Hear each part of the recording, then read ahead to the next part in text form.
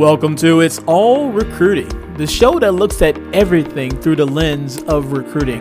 I am your host, Jim Stroud.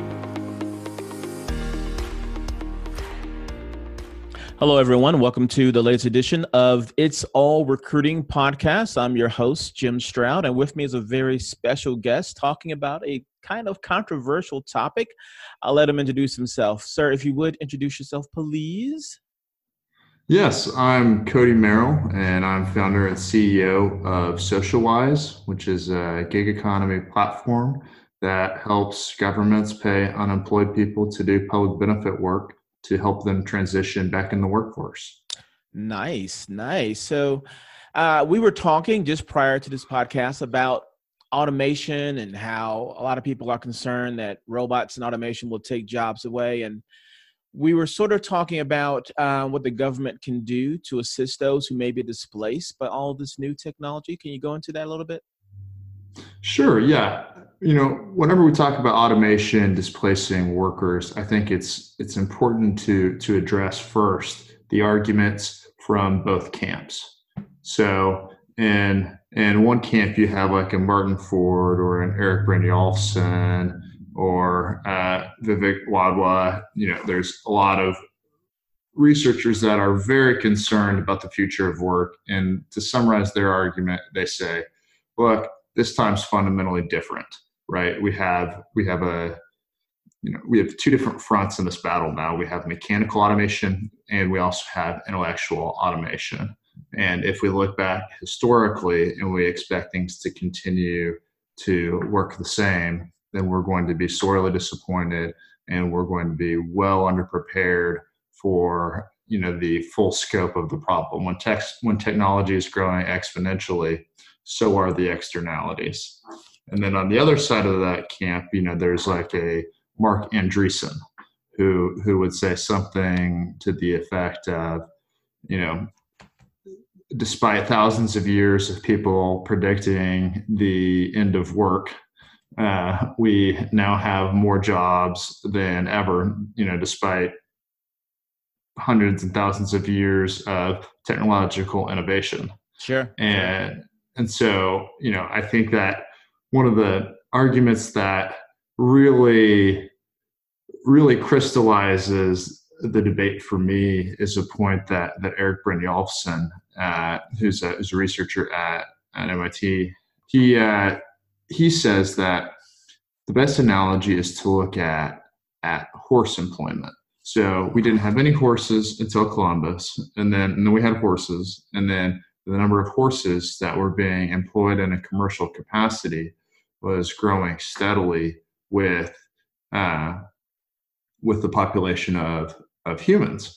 And then came the railroad. And, when the railroad came about, everyone thought, okay, well, does this mean that this is the end of the horse? It's the iron horse after all. Right. And what we found is that it did not create the end of the commercial use for the horse. It actually grew. The commercial use for horses actually grew in tandem. And if you think about it, they aren't perfect substitutes. A railroad has a fixed track and it's good at taking people and goods long distances. Mm-hmm. But what a horse provides is a door-to-door solution for someone in town who can, have the means of transportation go any number of different paths to get to a relatively close point A to point B. And so I think if we analyze the lessons that we learned with horses, then we will realize that the automobile completely just cratered the entire market for horse employment because it was, too close of a substitute. Everything, that a horse could provide, the automobile could be better, cheaper, faster. You don't have to feed it and bathe it, and there's still right. inputs. You have to put gasoline in it, and just like robots and factories, there's going to be some maintenance. But a factory that's, where the work's primarily being performed by robots and the maintenance is being performed by humans is going to employ far fewer humans than, the factories of previous decades. Sure, sure, So, sure. It sort of so reminds me of 19th century, well, not 19th century. Yeah, I think it was 19th century. The Luddite movement, if you're familiar with that, where new inventions like the steam engine and the cotton gin were displacing skilled workers, because you could have one of these machines and someone who isn't highly skilled can still do the work that those skilled workers were. And so a lot of people were afraid of that, and they would break into these warehouses and destroy the machines, thinking that that would protect their job. But it's basically progress. As you said, new technology comes into place, things change. Doesn't necessarily mean that people will go away, or rather the work will go away, just that it will change, it'll morph. yeah, absolutely. I think that the Luddites are a great historical example of, different factions engaging with this concept of human displacement differently. And even before that, there's some arguments from Jean-Jacques Rousseau about criticizing scientific progress, arguing that humans are happier living a more simple agrarian life. So there might be something to that, because all the different examples of tech addiction. When I read that people are happier when they're spend more time in nature, he may have a point. Just put the phones down for a minute and take a walk through the woods. Yeah, I think there's always an important argument for balance. But when it comes to our professional capacities, I think it's really crucial that we recognize that performing work and dignified work are extremely important components of the human condition. Sure. And it goes beyond just the income that it supplies, but it's also a sense of purpose. And the reality is that there are fewer and fewer tasks increasing by the day that humans can do that robots can't do, that are cheaper and faster. And a lot of the research being performed in law firms really has no business being done by a human. A lot of diagnostics in medicine, there's AI that is seeing things that human radiologists can't see. Sure. And so there's all the types of automation that we're familiar with, that we see, the robots in the factories, but we also have to think about, in the service industry, we see a lot more self-checkout kiosks, whether it's Walmart or McDonald's, and an Amazon warehouse. That thing's roboted up to the T, delivering things, all over the place. And there's a lot of humans there, but the ratio of robot labor to human labor is increasingly going the way of the robot. So let me ask you this then. Let me ask you this then. If robots and automation are displacing so many workers, let's say in the near future, then how do you think the government should respond to that? Yeah, I think that there are a lot of interesting proposals that are out there now, and if you listen to the Democratic debates this year compared to like 4 years previously, it's like it's almost like we're in a different universe. The way the conversations are going, and this year we have a candidate whose primary platform focus is addressing workplace displacement from automation, and that's Andrew Yang. So let's talk about his proposal, which is universal basic income. And I am absolutely a universal basic income fan. I think that it will become an inevitability. So Bain and McKinsey say that like between 20 to 33% of workers are going to be displaced by 2030. So we're going to have a massive problem on our hands where we have people who want to work, who want to contribute, who need that income, who all of a sudden don't have those things. And so, yes, some new jobs will be created, but not nearly as many as the jobs that are destroyed. And a lot of the new jobs that are created are going to be created in different markets, different cities from the ones where they've been destroyed. So we need mechanisms to kind of grease the wheels to allow people to move to those new opportunities and to allow people, income that will sustain them while they pursue training or whatever it is that they need to succeed in the digital age. And so I think that a universal basic income is always going to be part of the solution, but even the most ambitious plans are $1,000 a month. And so, $12,000 a year is enough to avoid starvation, but there's still unmet financial needs for most of the households. We live in a society today where 78% of workers are living paycheck to paycheck. And so I think that universal basic income is an efficient way of addressing this, cutting checks instead of having more bureaucracies to administer a more complex welfare system. But I also feel that universal basic income does not do anything or much of anything to address the need that humans have for meaningful work. So that kind of leads me to these universal public employment initiatives. Mm-hmm. And these take all different types of flavors. If we look back historically in the Great Depression, if we looked at FDR style work programs with the Public Works Administration, Works Progress Administration, where government said, hey, it's costing us a lot of money when these people don't have work. They need help to survive. And there's good things in the community that they can do that we can pay them to do. So it's this kind of realization that we can kind of help solve several of our own problems. And, it worked well. It was what the country needed. But that doesn't mean that's the best way to implement it. Yeah, go ahead. Sure. And I appreciate your argument. I've heard universal basic income debated several different ways. I've heard different arguments pro and against. And just to get your take on a couple of things. So when you say cut the checks for the people who need additional assistance, knowing that it's not the ultimate cure for everything, but it's a way of assisting. How do you counter the argument that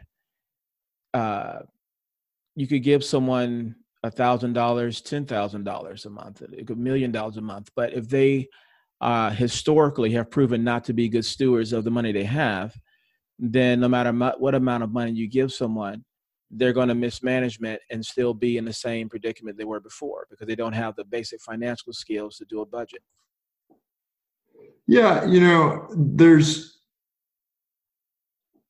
definitely a litany of criticisms along the lines of, hey, people really just need to be better budgeters. Sure. But I feel like if we focus too much on arguments in that camp, it can be alluring to make arguments where there's really no solution, right? Oh, well, hey, if the problem with the education system is parenting, then let's just blame it on the parents, and then it doesn't leave us from a policy standpoint in a situation where we can really help address the problem. And so I think that there's certainly some work that can be done for educating people on financial literacy in tandem with the universal basic income. But I think it's also really important to look at the research. And so Rutger Bregman, he's a historian and he's one of the leading voices on universal basic income. He's actually famous for his recent appearance at the Davos conference. But one of the things that he likes to highlight is that when people are in an income scarce environment, their intellectual quotient, their IQ actually drops. I believe he says it's like something to, like 13 to 15 points. And so Being poor makes you dumber? Is that what he's saying? yes. And Okay. so there's a study of like farmers, and after their crops would be harvested and they would sell it, and they would have a lot of money, and then they did a really robust analysis of their spending behavior, of cognitive tests to try to understand, is there a connection? Does just having financial security actually make you function smarter? And that answer is yes. And I think it's easier to understand the more familiar you are with low income individuals and the stress that a financial insecurity generates. And it absorbs so much bandwidth that it's hard for them to take a lot of the logical steps that are so clear for people who have had steady employment for a considerable period of time. And who was the author of that research you were saying? Forgive me. I'm not. So Rutger Bregman is the guy who cited the research, but I'm not sure who the author No worries, of that study is. But I was just curious because if he was here, I would say if being poor makes you dumb, then how come lottery winners aren't like geniuses? Because all the lottery winners I've seen in the news, they get rich overnight, literally, and then in a few years they're broke again and worse off.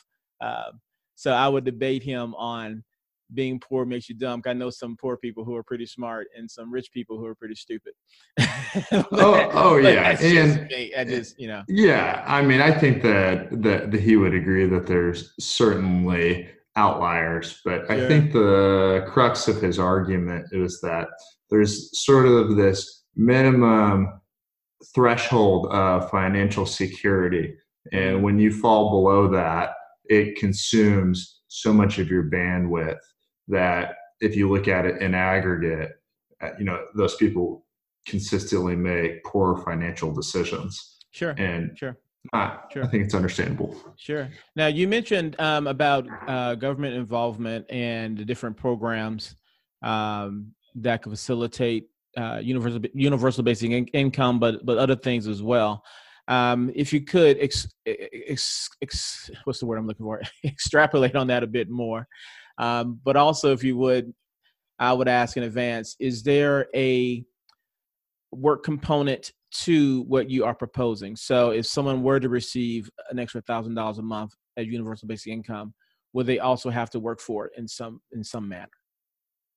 Yeah, so there's different initiatives. What Andrew Yang is proposing is an unconditional $1,000 a month. What somebody like Chris Hughes, who's a co-founder of Facebook and is one of the leading individuals in the Give Directly and universal basic income world, what he proposes is that everybody who's working, and there's a very loose definition of work. If you're a stay-at-home mom and you're taking care of kids, that it counts for working. If you're doing paintings or something, that it counts as working. And then there's people who propose a wage supplement. There's a lot of concern with, you don't want to disincentivize work, right? Nobody wants to do that. And I think that, the argument that universal basic income disincentivizes work, I think that's overblown considerably. I think to some extent it does, but on micro studies, what they have found is that, individuals tend to stay in school longer, or mothers stay home with their kids longer before going back to work. These are things that may not directly show, hey, that they're working longer, but they're not exactly bad uses of time either. They're not sitting at home abusing drugs at a higher rate. And you make an interesting point. You make an interesting point in that. And so my question to that is, how do you measure the success of a universal basic income? Because if you say, okay, we're going to give you X amount of dollars, um, in perpetuity, then how do you measure what's success? I mean, if there's no endpoint, like, okay, I'm gonna give you this money, I'm gonna invest in you because you're gonna start a business, so my return is going to be a successful business, or I'm going to invest in you for this service and I'm going to get a successful service. If I'm giving someone universal basic income of $1,000 a month, how do I know it's working, or what return is the government going to get on his money besides giving out money? Sure. So Y Combinator also has a research arm. So for people who aren't familiar, that's the most prestigious startup accelerator in the world. They also have a nonprofit arm, YC Research, and they have funded the most robust universal basic income experiment ever in the world. And so it is about to go into implementation. I know that their program is already funded, but they have a really great PDF. I think it's about 20 pages where they walk through their model and what they're hoping to achieve. So not only is it going to be the best funded, it's also going to be the best experiment. They have the most robust academic analysis that they're going to perform. And I don't want to say that I have all of their criteria, but I know certain criteria that they're examining to judge whether or not this is successful are, healthcare, educational attainment, criminal activity, whether it goes up or down. And then one of the criteria is, are they more or less engaged in the community? And then another one is, are they performing more or less work, right? So is it serving as a deterrent to work and it's actually not creating value for society? Or is it allowing people to the flexibility to pursue work that is most meaningful, or to stay in school longer, or take care of your kids, or whatever, something that's pro-social and helpful. And so for me, when I see that's the criteria that they're measuring their program from, to me, that says that, well, what I'm trying to accomplish with this gig economy platform, where local governments can pay homeless people, veterans, formerly incarcerated individuals, someone who's displaced from automation, doesn't matter the situation. If you're unemployed and you need work, there's things in your local community that you can do, whether it's beach cleanup, whether it's cleaning up public parks, whether it's working at a food bank, Habitat for Humanity, soup kitchen, reading hour at a public library.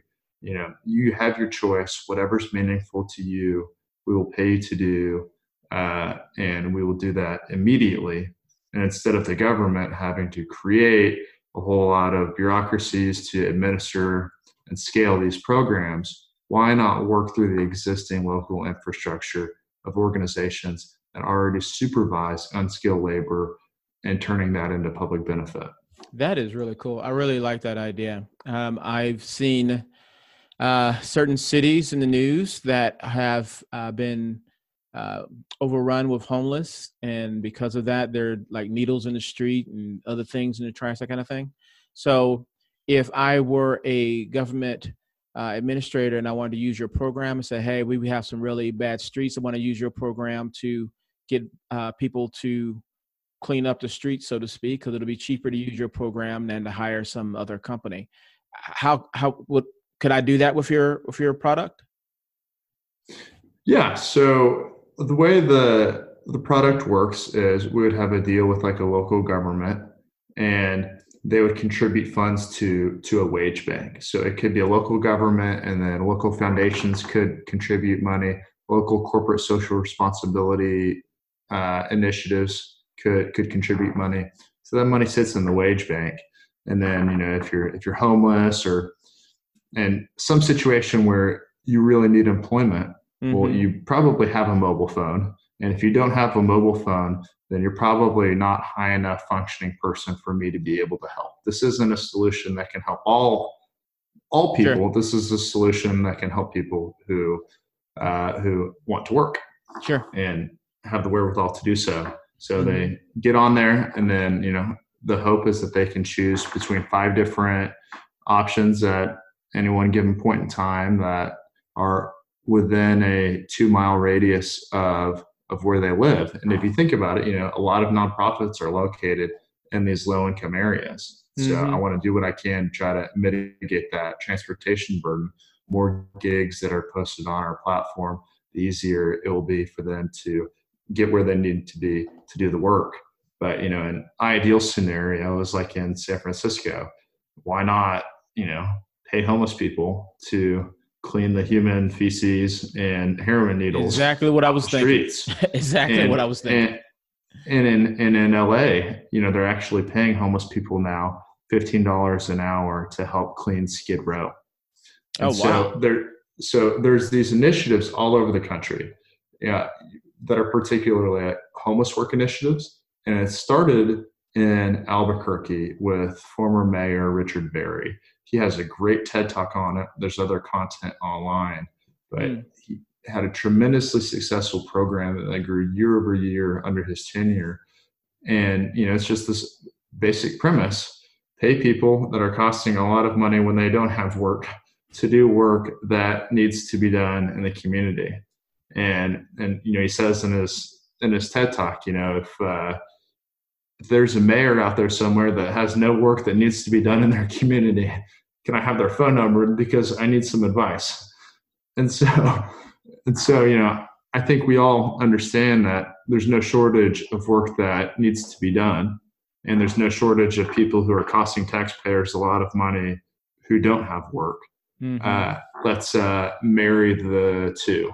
And for me, a far more scalable way to do that is to incorporate software. So instead of a city driving a van around, picking up people here or there, and then paying them in an envelope of cash at the end of the day, if you're engaging with them digitally on their mobile phone, and more people globally have mobile phones than toothbrushes. So that's definitely the best delivery mechanism. It's clearly, if you're trying to enact change at scale and you're really trying to help people with upward mobility, the answer is through the mobile device. Sure. And so with their mobile device, they can access all those different opportunities where they can go do public benefit work in their community. And then all of that comes together and it comes back to their resume. So it's similar to, it's like an Uber driver where, I've done 490 trips and I'm a 4.9 star worker and I have these stickers. Well, for us, we're trying to help these individuals transition back into private employment, and we're trying to help them demonstrate, that they're in clear mind, that they're ready to work, that they're capable of getting along with their supervisors.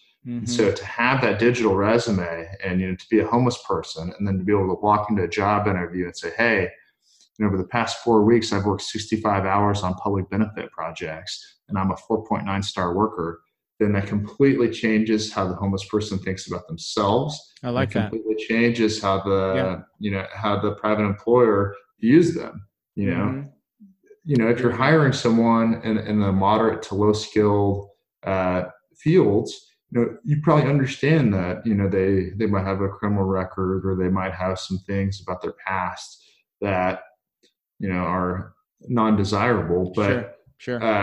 But what's important is, are they getting up in the morning? Are they being productive? Are they showing that they really want to improve their life situation? And if they can prove that, then that's just a complete game changer. And another really important component of our platform is we also have our workers list their skills. So in the white collar world, if I'm trying to hire someone for a specific role, I can go on LinkedIn and I can, query and come up with a list of 5 candidates that perfectly meet my needs.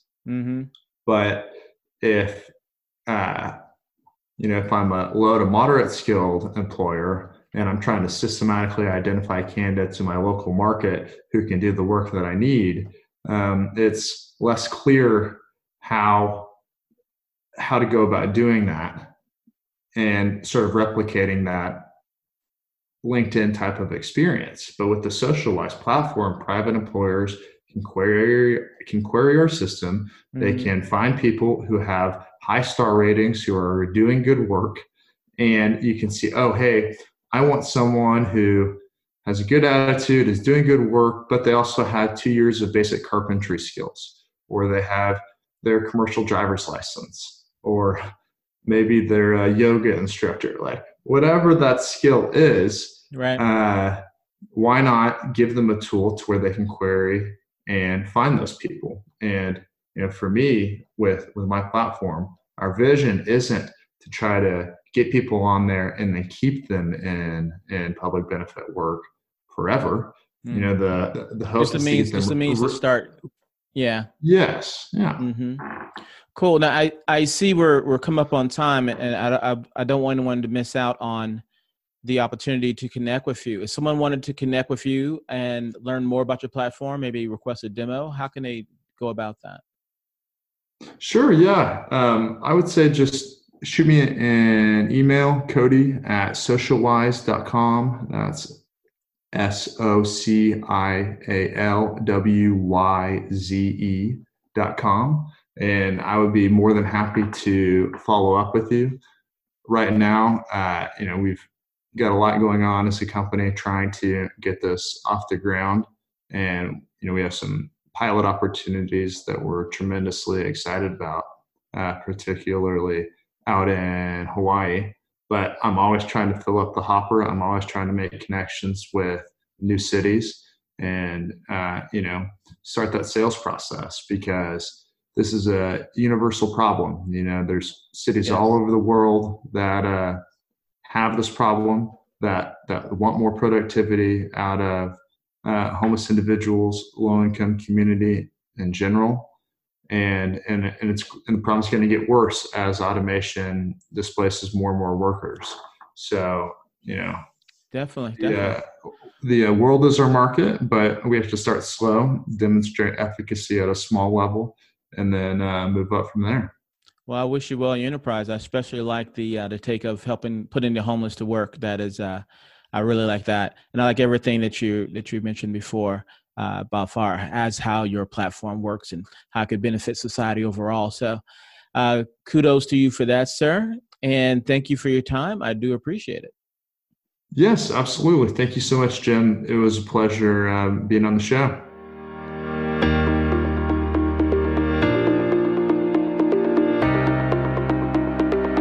Thank you 1,000 times. Thank you for listening to my show. If you love what you heard, hate what you heard, or don't know what you just heard, I want to know about it. If you would, go to my blog over at jimstroud.com and leave me a note. I would so much appreciate that. All right. Until next time. Bye-bye.